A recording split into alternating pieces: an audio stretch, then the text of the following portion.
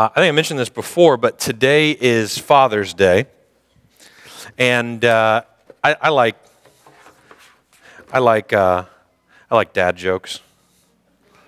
I don't know if you knew that or not, but I in honor of Father's Day, and just because it's my sermon and I can do what I want, I'm going to start with some dad jokes today because I just really like them. So here's the first one. Today, my son asked me, "Can I have a bookmark?" And it really hurt because he's 3 years old and he doesn't know that my name is Tony yet. There we are. You know it's a good dad joke when it's a delayed reaction like that.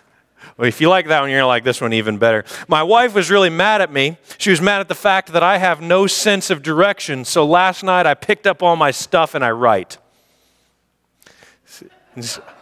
I didn't leave. Come on, give me another chance. Give me another chance. All right, last one. You guys ready for this one? I have the heart of a lion and a lifetime ban from the San Diego Zoo. That is my all-time favorite dad joke. Hey, I love dad jokes as much as the next guy. And the older I get, I'm beginning to identify with some of these classic dad stereotypes. And so here's what I mean. Classic dad stereotype. I saw on the internet recently that a classic dad move is once you mow the lawn, for the rest of the day, every time you go by the window, you stop and admire the lawn. Man, it looks good, doesn't it?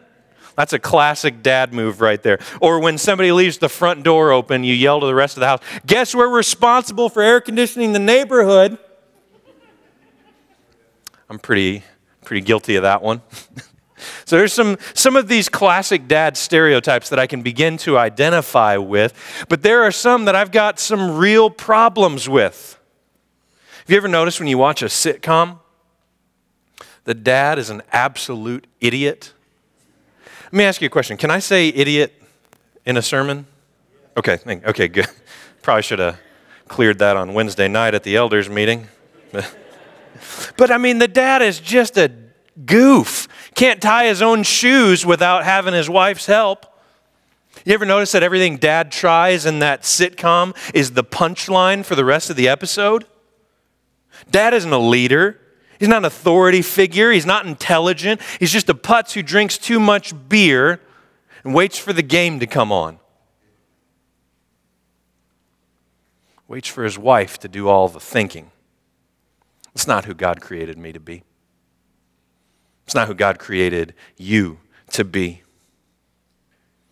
God created you in His image, after His likeness. And God, the fighter, created you to fight for your family. You want to know how God created you, men? Listen to this. Joshua 1, starting in verse 6. Be strong and courageous, for you are the only one who will lead these people to possess all the land that I swore to their ancestors that I would give them. Be strong and very courageous. Be careful to obey all the instructions Moses gave you. Do not deviate from them, turning either to the right or the left. Then you will be successful in everything you do. Study this book of instruction continually. Meditate on it day and night, and be sure to obey everything written in it. Only then will you prosper and succeed in all you do. This is my command. Be strong and courageous. Do not be afraid or discouraged, for the Lord your God is with you wherever you go. Be strong and courageous. Don't be afraid or discouraged. Men, God created us that way. He created us to lead our families spiritually. He created us to fight for truth and justice and mercy in our homes. That's who God created us to be. Now, let me take it a step further. Because while it's important for us to live that way, it's important for another reason. That's the kind of man I pray my son becomes. That's the kind of man I pray my daughter marries. Because who my son becomes has a whole heck of a lot to do with who I am. And who my daughter learns to respect has a whole heck of a lot to do with who I am. So put down the controller, put down the remote, put down your computer, put down your phone, get down on the floor and play. Get out in the yard and play. Pick up a pencil and help with homework. Pick up your Bible and read it. Pick up your family and lead them closer to God. Men, fight against the stereotype of the putz and be a man of God. We're going to be in Joshua chapter 1 today. That's my introduction. Joshua chapter 1 and the admonition to fight is certainly applicable for men, but it is applicable to everyone who calls themselves by the name of Christ. It's something everyone who is a Christian can learn from. So I want to take a look at Joshua chapter 1 in its entirety, and then we'll start to break it down just a little bit more. So Joshua chapter 1, we'll start in verse 18. Start in verse 1, read through 18. After the death of Moses, the Lord's servant, the Lord spoke to Joshua, son of Nun, Moses' assistant. He said, Moses, my servant, is dead. Therefore, the time has come for you to lead these people, the Israelites, across the Jordan River into the land that I am giving them. I promise you what I promised Moses. Wherever you set foot, you will be on land that I have given you, from the Negev wilderness in the south to the Lebanon mountains in the north, from the Euphrates River in the east to the Mediterranean Sea in the west, including all the land of the Hittites. No one will be able to stand against you as long as you live. For I will be with you as I was with Moses. I will not fail you or abandon you. Be strong and courageous, for you are the one who will lead these people to possess all the land that I swore to their ancestors that I would give them. Be strong and very courageous. Be careful to obey all the instructions Moses gave you. Do not deviate from them, turning either to the right or to the left. Then you will be successful in everything you do. Study this book of instruction continually. Meditate on it day and night, so you will be sure to obey everything written in it. Only then will you prosper and succeed in all you do. This is my command. Be strong and courageous. Do not be afraid or discouraged, for the Lord your God is with you wherever you go. Joshua then commanded the officers of Israel, go through the camp and tell the people to get their provisions ready. In 3 days you will cross the Jordan River and take possession of the land the Lord your God is giving you. Then Joshua called together the tribes of Reuben, Gad, and the half-tribe of Manasseh. He told them, remember what Moses, the servant of the Lord, commanded you. The Lord your God is giving you a place of rest. He has given you this land. Your wives, your children, your livestock, they can stay here in the land Moses assigned to you on the east side of the Jordan River. But your strong warriors, fully armed, must lead the other tribes across the Jordan to help them conquer their territory. Stay with them until the Lord gives them rest, as he has given you rest, and until they too possess the land the Lord your God is giving them. Only then may you return and settle here on the east side of the Jordan River in the land that Moses, the servant of the Lord, assigned you. And they answered Joshua, we will do whatever you command us. We will go wherever you send us. We will obey you just as we obeyed Moses, and may the Lord your God be with you as he was with Moses. Anyone who rebels against your orders and does not obey your words, and everything you commanded, will be put to death. So be strong and courageous. So this passage, it comes right on the death of Moses, right on the heels of the death of Moses. The Israelites, they've been wandering around in a desert wilderness for 40 years now. Well, how come they've been doing that? Because I've looked at the map, and where they left from Egypt to where the promised land is not a 40-year journey. How come it took them 40 years to get there? Well, 40 years ago, God said, all right, we're here.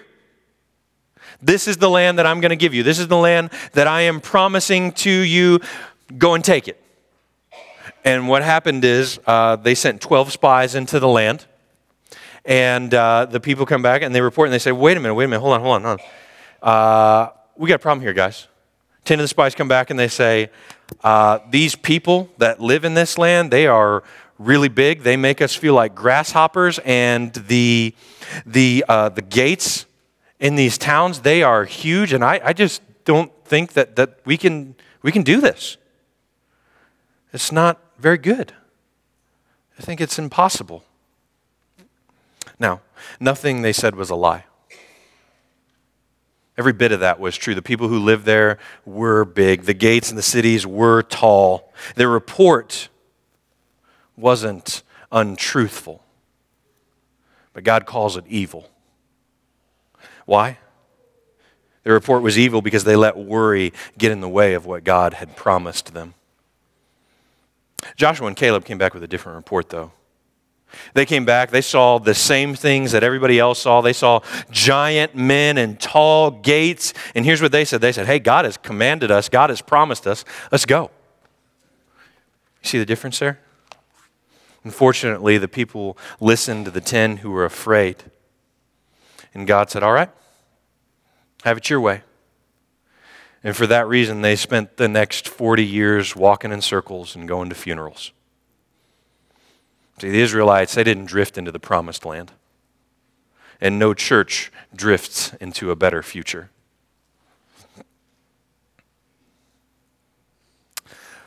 But now the time has come. 40 years have passed. Moses has passed away, and so have the people that were too scared to follow God. And Joshua says, the time has come. We're going to take the land that the Lord has given us. It's time to fight. Here's a takeaway. It's not in your outline. I want to encourage you to write this in your Bible. Write this on your outline somewhere. But this is something you should take with you today. Don't let what you see make you forget what God has said. Don't let what you see make you forget what God has said, because there will be people that make you feel like grasshoppers. There will be tall gates that you face. But if you go forward honoring God and doing what He has commanded, you're going to be okay. Don't let what you see make you forget what God has said. Here's what He says. He says, be strong and courageous. For you're the one who's going to lead these people to possess all the land I swore to their ancestors that I would give them. Be strong and very courageous. Be careful to obey all the instructions that I gave Moses. Do not deviate from them, turning either to the right or the left. Then you will be successful in everything that you do. Don't deviate from them. You'll be successful in everything you do. Study this book of instruction continually. Meditate on it day and night so that you will be sure to obey everything written in it. Only then will you prosper and succeed in all you do. This is my command. Be strong and courageous. Do not be afraid or discouraged. Why? For the Lord your God is with you wherever you go. Don't let what you see distract you from what God has said. Be strong and courageous. This means doing what's right even when it's not easy. It means doing what's right even when it's not easy. You know it's not easy? Saying the people of the land make us feel like grasshoppers and the walls are too big. You know what's right? Saying, let's go anyway. God's commanded it. Let's go anyway. Doing what's right is always going to lead you to peace. It may not be easy, but it will be right. In verse 13, it tells us that God promised these people that there would be rest when they take the land. It's not going to be easy. It's going to require sacrifice and hardship. That's why God sent warriors, strong warriors. It wasn't going to be easy. But ignoring what was right for the sake of what was easy, that's the difference between resting in the promised land and wandering in the desert. See the difference there? Doing what's right isn't always easy. Sometimes life feels like a constant struggle, like you've got no peace. Could it be that you're ignoring what's right for the sake of what's easy? Now, let me be honest. You're always going to be swimming against some current. No matter what you do in life, you're going to be swimming against some current. There's always going to be some tension that you're facing. If you're going with the world, you're going to be going against God. And if you're going with God, you're going to be going against the world. No matter what you do, it's going to produce tension. Here's how you know the difference. Doing what's right, even when it's hard, will always lead to peace. Ignoring what's right will always lead to pain. Here's what I mean. Let's say you need to have a hard conversation with a relative. Somebody you love dearly. You see that the choices that they're making in their life aren't honoring God. They're destructive. It's doing real damage to them. It's doing real damage to your family. Is that an easy conversation to have? Is that an easy conversation to have? No. It may be unpleasant for a time. It may lead to arguments. It may lead to not speaking. but it may lead to healing. Ignoring it means hitting your head against the problem again and again. And sure, there's going to be seasons where the problem isn't at the forefront and it gives the illusion of peace. But what happens, it comes back and that pain is stronger than it ever was before. So do what's right even when it's hard. Maybe you need to start managing your finances better. It's not easy to say no to yourself. It's not easy to say no to yourself when you want something. It's not easy to start budgeting, but Dave Ramsey seems to think that that'll lead to financial peace or something like that. What happens if you keep ignoring the problem, if you keep not saying no to yourself? There's this constant tension as you wonder, can I pay my bills this month? And stress eats at you and eats at you and eats at you. And all of a sudden, you're not just stressed, you're thinking about compromising your morality so that you can stay above water financially. So do what's right, even when it's hard. Or maybe you need to confess sin. Listen, nobody wants to do that. It's not easy, it's not fun, but there's a peace that comes from that. Or you can live a different way. If you don't want to confess sin and begin a process of healing, you can live a different way. You can just always deal with the constant fear of getting caught, the agony of hiding and lying, pretending everything's okay. God seems to think you should be strong and courageous. Here's the truth. Here's the truth. Doing what's right will always lead to peace. Pretending wrong is right will always lead to pain. So be strong and courageous. Listen, that's not a churchy thing to say. That's a godly way to live. This isn't just a big deal for us individually, though. Okay, so we can understand how this passage means something to us on an individual level, but it's not just a big deal for us individually. It's not just a big deal for our families. It's a big deal for the kingdom of God. I want you to look at verse 13, and I'm going to show you what I mean. Here's what it says. Remember what Moses, the servant of the Lord, commanded you. The Lord your God is giving you a place of rest. He has given you this land. So remember what Moses has commanded. It says Moses commanded, but understand that Moses' authority comes from God. So look at the title that Joshua gives Moses. It's not King Moses, right? Nowhere is Moses called King Moses. It's not General Moses. How is he described? Moses, servant of the Lord. And so that means that this command, this authority that Moses that possesses is actually from God. So this command from Moses is a command from God. And that's not unusual. God commands things. We're fairly familiar with God commanding things. I command you to be holy. I command you to keep my laws. We even spent the last 7 weeks hearing God say, I command you to throw these parties. But this one's different. Listen to this. The Lord your God is giving you a place of rest. He has given you this land. That's the command. Does that sound commandy?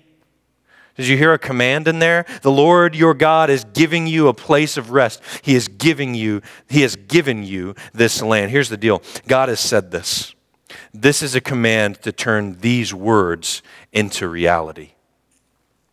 It's a command to turn these words into reality. Joshua isn't teaching a memory verse. He's given a call to action.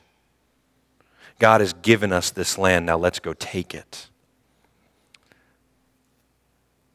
Church, I want you to remember what the Lord has commanded us, because he's commanded us something as well. In Joshua 1:13, he told the people what he had done for them. I'm giving you this land. Now go take it, because it's already been given to you. Just go take it. Here's what the Lord has said to us. Upon this rock I will build my church, and the gates of Hades will not overcome it.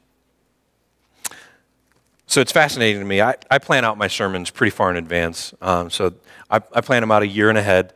Just finished up my 2020 plan. I'm excited about what we're preaching next year. But I plan out my sermons pretty far. So I've known for a while that I was going to be preaching this text this weekend. And I've known for quite a while that Matthew 16:18 was going to be a supporting text in this sermon. So it was interesting to me when I turned on the Southeast podcast last week, and Kyle Idleman started a new series. And Matthew 16:18 was the text he was preaching from. I thought, good way to preach a good sermon is to steal material from Kyle Idleman. You might want to write that down. So I was fascinated. I was like, I'm definitely going to get some good information here. And I just want to share with you something that he said, this observation that he made. Okay, so this next part, if you think it's really good, this is Kyle Idleman.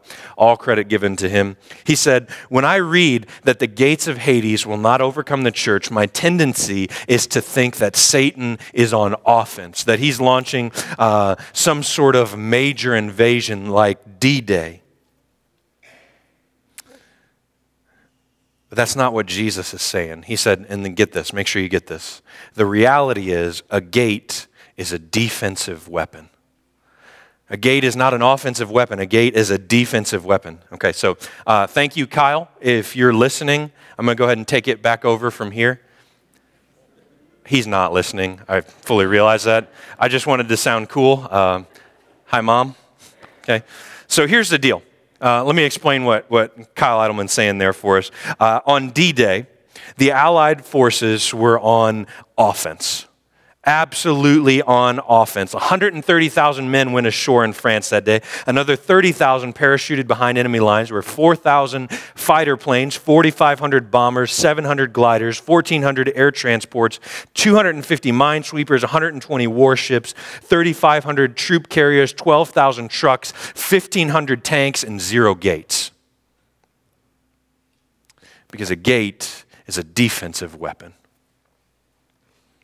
So the image that Jesus is painting isn't one where the church is on defense.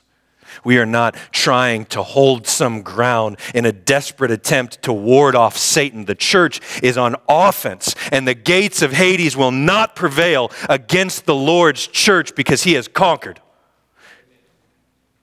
We just have to take the land he's already given us. So the time has come, church. The words that Joshua said to Israel are doubly true for us. Wherever you set foot, you will be on land that I have given you. No one will be able to stand against you as long as you live, for I will be with you. I will not fail you or abandon you. So how do we live on offense? How do we fight for the kingdom of God? We follow Joshua's words. Be strong and courageous. Don't be weak and timid. Church, I know it's easy to be afraid. The culture is drifting farther and farther away from God and things that honor God, and it's easy for us to retreat further and further into the safe walls of the church and build a gate. And sure, we can build gates and we can isolate ourselves from sin ineffectively. Because no matter what we do, no matter how hard we try to isolate ourselves, we will always find ourselves in a battle against sin. And so our answer is to learn to fight, not continue to run. So when we build gates, we isolate ourselves from sin, but more importantly, we isolate ourselves from people who need to see the love of God in our lives. We have to be strong and courageous. So instead of saying, you don't know God and I'm afraid of you, what we need to say is, you don't know God and I'm going to show you. Does the world seem to be getting darker? Sure. But guess what? The light shines brightest in the darkness. And that's our job, church. Don't let what you see make you forget what God has said. Be strong and courageous. Share the love of God, which is ours in Christ Jesus. You know, if we were to read the description of the land that God promised to the Israelites at the beginning of this chapter, we would see that Israel never possessed all of the land that God promised. He said, from the Negev in the south to the Lebanon mountains in the north, from the Euphrates in the east to the Mediterranean in the west, God promised Israel all of this land, and they never took it. That's been the story of the church too. We never take full advantage of what God has promised. It's not because God is unfaithful, it's because we live afraid.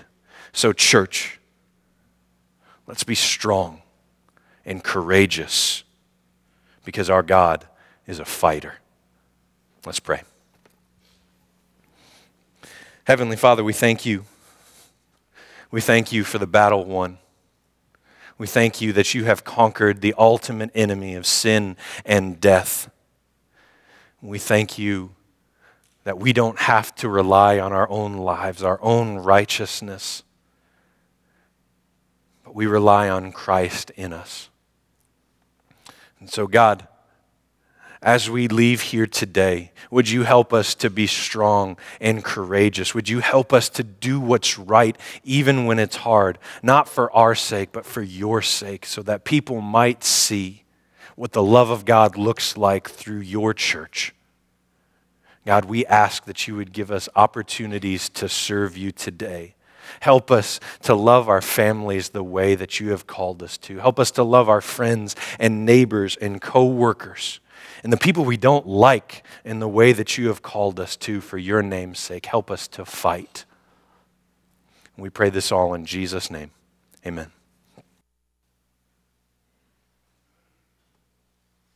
Let's stand. You know, sometimes we like to put on a smile and say that everything's all right, but we're all struggling with something. So we sing this song, God will fight for us. Let's take it to him. Come out of